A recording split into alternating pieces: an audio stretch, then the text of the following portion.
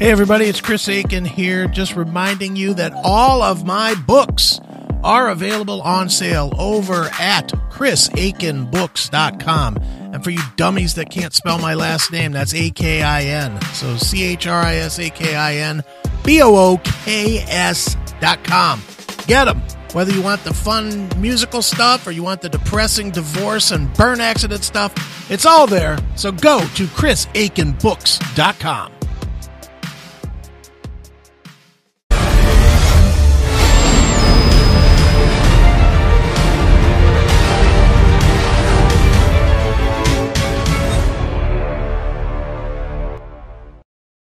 Never mind. Speaking of the devil, here he is. Let's bring him on in. Bring him right on.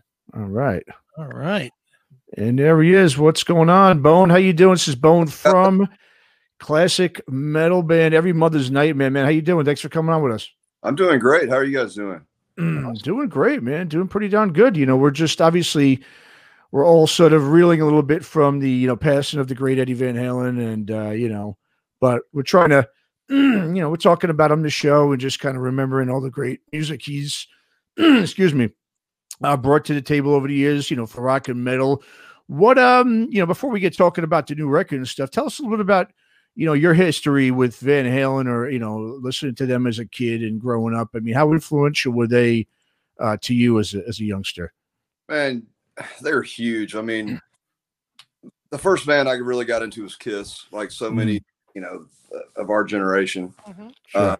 But it was shortly after that. Kiss the Shore was the first record I got.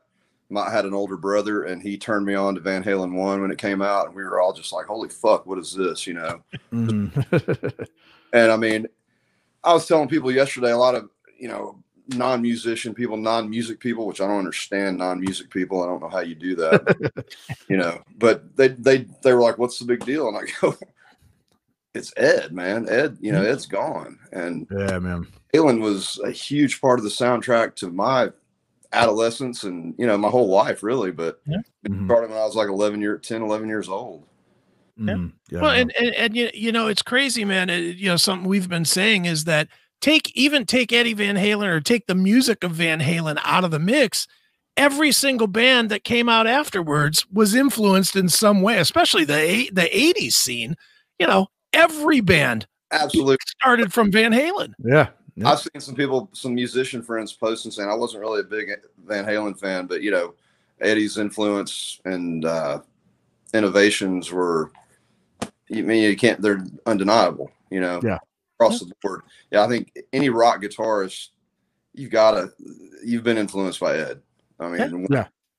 Dude. And when you think about it, when you go back and you think about it, 1970, let's go to 1977, like as kind of the cut point, because 78's when Van Halen 1 came out. Yeah.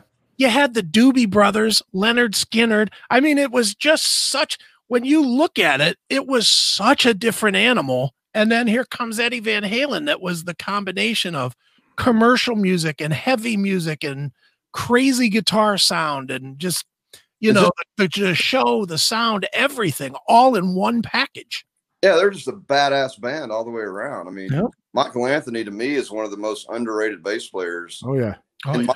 His backup vocals. Oh, I mean, that's Van Halen. You take that away, what do you, come on. Exactly, man. Absolutely. You nailed it, man. I agree. Yeah. I mean, they came out with, you put on Van Halen and hear Eruption. I mean, that was just mind blowing back then. What it's funny. We've been talking. That's what everyone keeps saying. It's like, oh man, the first time I heard Eruption, man, oh forget it, and that's true. It's like first time anyone heard that, you're just blown away. You're like, what the fuck is this? You know what I mean? It's something that'll freaking definitely came out with Good Times, Bad Times, and you're Bonzo just doing those crazy. His right foot was just insane with those triplets. Nobody did that, and it's the same head. I mean, it's just ridiculous. Yeah, no, absolutely, man. Well, let's talk about you guys, man. Every Mother's Nightmare.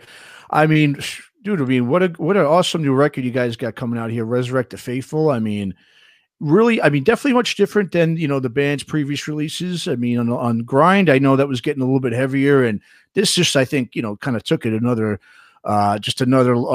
whole level. And I think a lot of that has to do, because it's got more grit and it's a little more dirty, I think, than anything the band's done before. And I think a lot of that, for what I'm, hearing, has to do with you coming on board here. I mean, you hit those freaking drum. I don't know how those drum heads survived, man, when you recorded the album, because I mean, you got to have one of the heaviest hands I think I've seen, man. And, playing those drums, man. There's a pile of sticks in our. But it's a great record, man. And congratulations on it. I know it's coming out on October 23rd, I believe. So why don't you go ahead and talk to us a bit about, for one, how did you, become a part of the band, and how was everything going with you guys as the release is coming up to right now? I know it's a difficult time with the pandemic, but just, I guess, talk about a little bit about where you guys are right now and about the new record.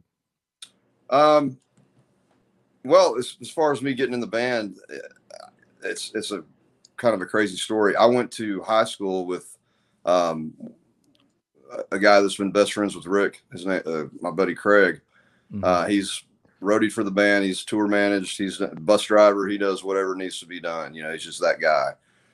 Nicest guy you'll ever meet. But I've been in Memphis my whole life. Rick's been here for 30 something years, and we never crossed paths somehow. Troy has been here for that long. I was hanging out with some buddies of mine and another local Memphis band one night at one of our local bars, and Rick showed up, and my friends knew him, and they got to talking, and they asked, how's the band going, and he said, well, we're looking for a drummer. And my friend Tracy immediately pointed at me. I was standing about 10 feet away. He goes, right there. And about 2 weeks later, they called me, and I went in, and we had about 3 rehearsals and hit the road, and did our first show was a showcase for Bill Chavis, of High Vol Music, our label guy. And so, nothing to be nervous about there, but it went great, and it's just it was a great fit. I mean, these guys, I can't say enough about the guys in the band. They're musically, they're great. Their personalities, I mean, we just gelled. It was obvious from the first jam that we did. Yeah, nice. And we started writing. I mean, I wasn't even real. I don't think I was officially in the band, and we were already writing little things for the live show, just changes and putting songs together and stuff like that. And so we toured for a while, and then we rehearse at least twice a week. And whenever something, if John or Gunnar has a riff in mind or something that they've been fucking around with, they'll start playing, and that's how the album came together. It was just, we'd start jamming, and whatever worked.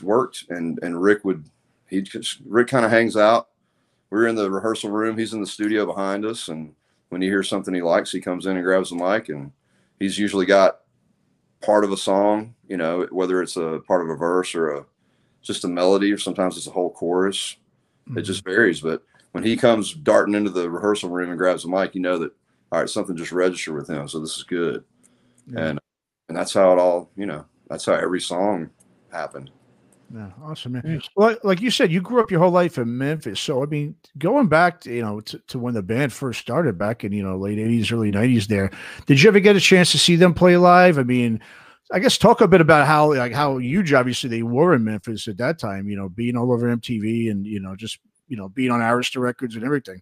Well, I was in LA. I moved, I was on the road for a couple of years, and when I started when I was 18. And we came home for Christmas, and that was about it. And then we went back out. We just told our booking agent, we don't want to go home. Just send us somewhere. Don't ever send us back to Memphis. So at the dartboard tour, we would go from Michigan to the Gulf Coast or wherever, and just, we didn't care. We just wanted to play.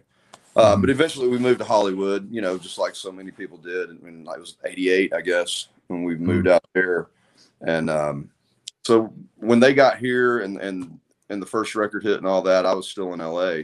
I moved after that, and they were the shit around here. And I saw them from time to time over the years, but I didn't know any of them, and I never met them. And, it's crazy. Troy and I talk about that all the time over, beers and whatever. Like, how the hell did we not meet each other before now? Timing is everything, and it worked out. Sure. Definitely. Yeah. Yeah. Now, Bone, it's interesting to me that this band, when people listen to it, there's two things to it. When they hear what you do now, there's a distinct sound to it. And really, even with grind kind of started it. This record really takes it to that next level. And it has a distinct sound to it. And that distinct sound is very different than Love Will Make You Blind that a lot of people associate with the band. Is it or has it been difficult to not necessarily convince people that you're not an 80s hair band, but to get them to adapt and grow with what the band has become? Because, you are very much having success from the 80s definitely locks you into a place absolutely where a lot of times the new music gets underappreciated, even if it's better. Yeah, that's true. And that's one of the things Rick will tell you in a heartbeat. They didn't play Love Can Make You Blind for many years. He just refused to play it. Right. And his thing with that was, and when they got signed, they were a brand new band. I think he said they played 12 or 13 shows and they got their deal with Arista.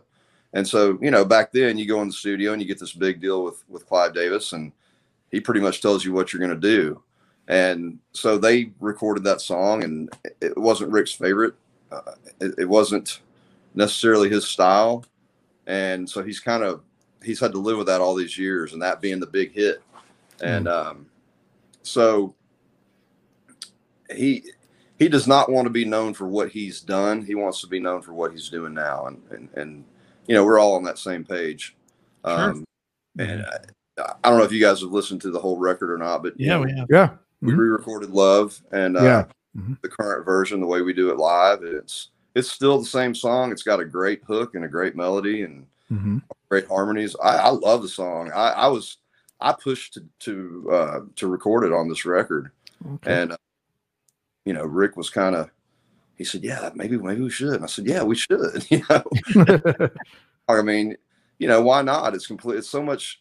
It's just so different than the original version, and I knew how unhappy he was with that. Obviously, it brought him it took him a lot of places, and a big part of why I'm sitting here talking to you guys right now is that song. So there's you can't deny that, and he doesn't deny it, but he really wants to be known for what he's doing currently. That's his big. Sure. And what you guys are doing is, like we said, it's so different than what people think. People are thinking hairband, and there's nothing hairband about. This is a straight up hard,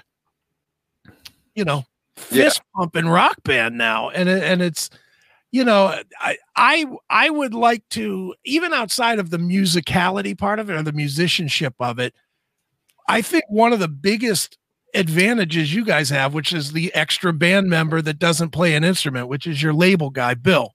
Yeah. Bill, for better or for worse, loves Every Mother's Nightmare. And he certainly puts his money behind it, man. You guys are getting so much love for the label, which is surprising in today's day. Yeah. I feel fortunate. I mean, this is my first record I've ever recorded. So to go into the studio for the first time, the only other time I was in the studio was 1989 in Hollywood. I did a little demo that we did with the band I was in then. And so it's been many years, and I'd pretty much given up on, the thought of ever doing an original project again. I played in a lot of cover bands locally just because I love to play. And but when this came up, I thought, yeah, this is my chance. And so to get, we were kicking around writing. We had a bunch of the songs written, and somebody mentioned Supernova Sound, and I had heard Matt Montgomery's name. And next thing you know, Rick said, hey, we're going to go record a song. We're going to go record one song and see how we like the studio. Okay. We said, cool, let's do it. We went in, and it was one of the last songs we wrote was Breathe, which is the first single. And we went in and recorded that. And after the first two nights, we went, this is where we need to do the record. Cool. And we did that in late December last year, and we were in probably mid-December. But anyway, after we got back in there, I think January 9th, and Bill said, you guys have 3 months, do what you need. And that's, from everything that I know, and especially hearing from Rick, that's pretty much unheard of, these days, to have that kind of time and freedom just to go in and let's do this right and you know, get it out of our system and not have regrets and not, I wish we could have done, wish we would have done this, you know, that kind of thing. So Bill is definitely he's 100% in, man. I mean, he's all in, and he's I can't say enough about him either. He's there. Whatever we want to do, he's behind it. So. Sure. Well, and the best part about it is it's clearly working, because you know, even just the initial reaction, unless you're seeing something that I'm not seeing, the reaction to Breathe has been absolutely almost 100% positive across the board, man. So, you know, is that what you've been hearing? And were you surprised at all, or did you think that people would gravitate to it as quickly as they have? Well, you know how it is when you're recording, you're writing songs. I mean, you're married to your material, you know, you're married to it. You love it. It's like your kid, you know? So sometimes it's hard to separate yourself from that and look at it and listen to it with unbiased ears, you know? Right. But we all felt really strongly about Breathe and the whole record. But when, Rick's real secretive when we're writing. He does not, he'll come in and he'll sing and he'll, you know, throw phrases around and throw words around. And we demo everything at our rehearsal room. But when he plays it back, you never hear Rick's voice. He keeps it buried. And so we wrote this whole record basically. And we you hear him at rehearsal and you kind of know what kind of the melody line he's singing and that kind of thing. But probably two nights before we went into the studio to start recording Breathe, he brought me and Troy and said, I want you guys to listen to this, see what you think. And I was blown away. I was like, you know, fuck yeah, man, this is it. Let's do it. And but to answer the question, that was a long way around. We were all really shocked at the reception and the reaction to the video and the single when we dropped it. I mean, it just kind of blew up on YouTube. Way more than we thought. We got way more views than we thought. It just really took off. So we're really happy. Can't wait for the 23rd to get here. You know, we've been sitting on this record. The original release date was June 5th. Okay. Wow. So, you know, because of the pandemic, obviously, we just kind of sat on it and just kind of, you know, when should we drop it? When should we drop it? And decided we didn't want to wait till next year. So we figured later in the year, let's just do it. And then we're ready to hit the road, you know, in 21 as soon as possible. Sure. Yeah. No, awesome.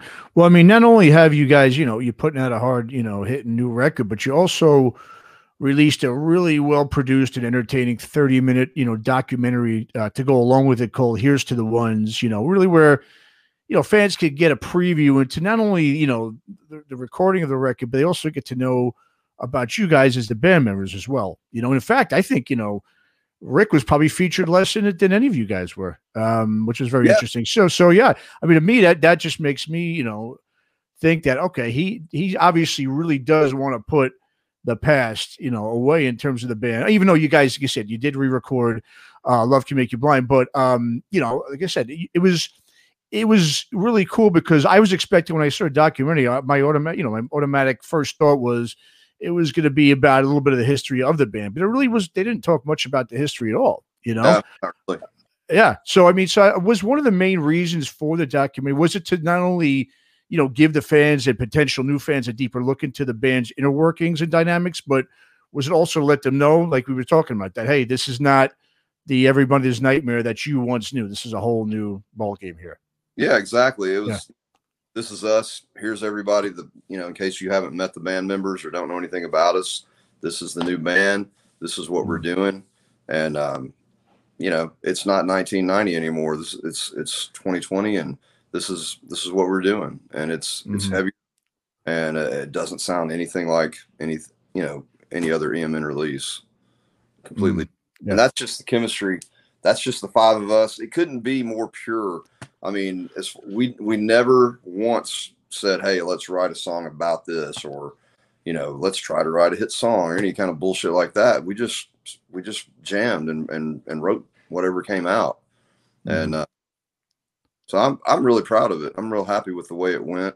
As far as the writing sessions we had, they were pretty smooth. You know, there were a few we battled over some. There were some nights where I just, you know, fucking threw my sticks down. I was like, all right, I'm gone. I'll see y'all. You know, I gotta go.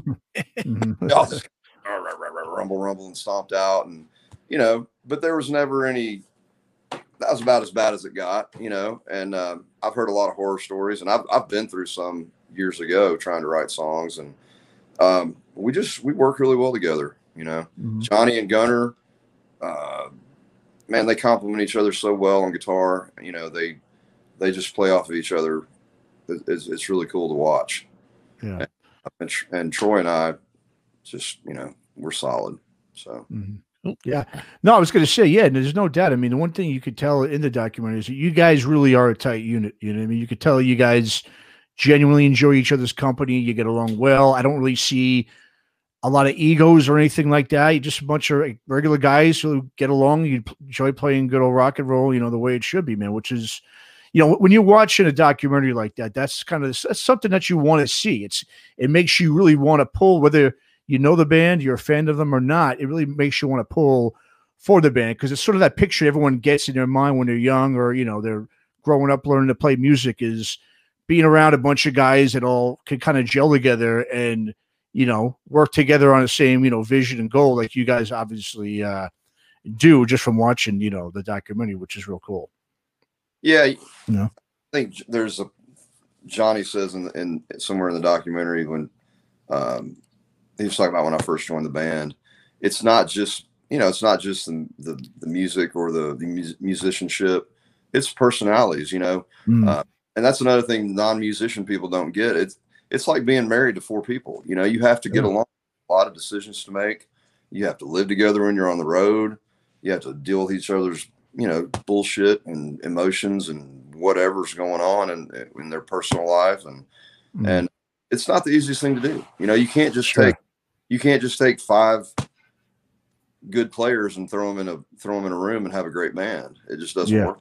So there's a lot to it, and we just got lucky. Or I feel I got lucky. I mean, these guys had a really good thing going. I thought Grind was a great record when I had to learn that whole record. That was pretty much the set that I had to learn. Plus, you know, some of the Love and Walls and stuff like that. But I was, you know, I had not heard the record until I got ready to audition for the band, and I was cramming it down into my brain, you know, to learn it. And it's a great record. I love playing the stuff still. Yeah. No, it is, man. It's we both really dig it, man. Resurrect the Faithful. It comes out October 23rd on High Volume Music. And Bone, why don't you go ahead and just tell the listeners where, you know, they can, you know, find the video or find all the information on the band where they can listen to and, you know, potentially purchase some of your guys' material. Yeah. The documentary, Here's to the Ones. You should be able to find it on YouTube. You can definitely find it on the website. You can pre-order the record on the website is emnrocks.com, or you can go to highvolmusic.com. You know, you find us on Facebook, and you can find whatever you need. You got merch and records and all that. So it's all there if you want to find it. Right. Hey, Bone, real quick, and this has nothing to do about Every Mother's Nightmare, but I gotta know, is that an Ozzy pillow behind you? Yeah, that is the best. That's awesome. that freaks people out. They come walking through my living room, and you know, Ozzy's staring. It's one of my kids did that many years ago. It's actually from the Osbournes, the MTV. Oh, okay, yeah, reality show. And, I've been a huge Ozzy fan, you know, like everybody, I guess. How can you not be? So right. Yeah. But yeah, just chilling with Ozzy and Jim. Awesome. Nice. Jim. All right, Bone. Nice. Well, Dave, Bone, really appreciate it, man. Thanks for coming on. You know, good luck with the record and everything, and hopefully we'll be able to see you guys playing live sooner than later. I hope so. I really do. I'm looking forward to it, man. We're ready to go. Yeah, I'm sure you guys are, man. All right, awesome. Thanks a lot, Bone. All right, Bone. Thanks, buddy. Take care, man. All right, bye-bye. Take care. Thanks for listening to Aftershocks. For more episodes, go to our website at www.aftershockspodcast.com. Visit us on our Facebook, Instagram, and Twitter pages for more news and information on the podcast. And be sure to subscribe, listen to, and review all episodes on YouTube, Spotify, Apple Podcasts, and all other podcast platforms. For your music listening pleasure, visit our website or go to www.shockwavesradio.com. For all comments and questions, please email us at info@aftershockspodcast.com.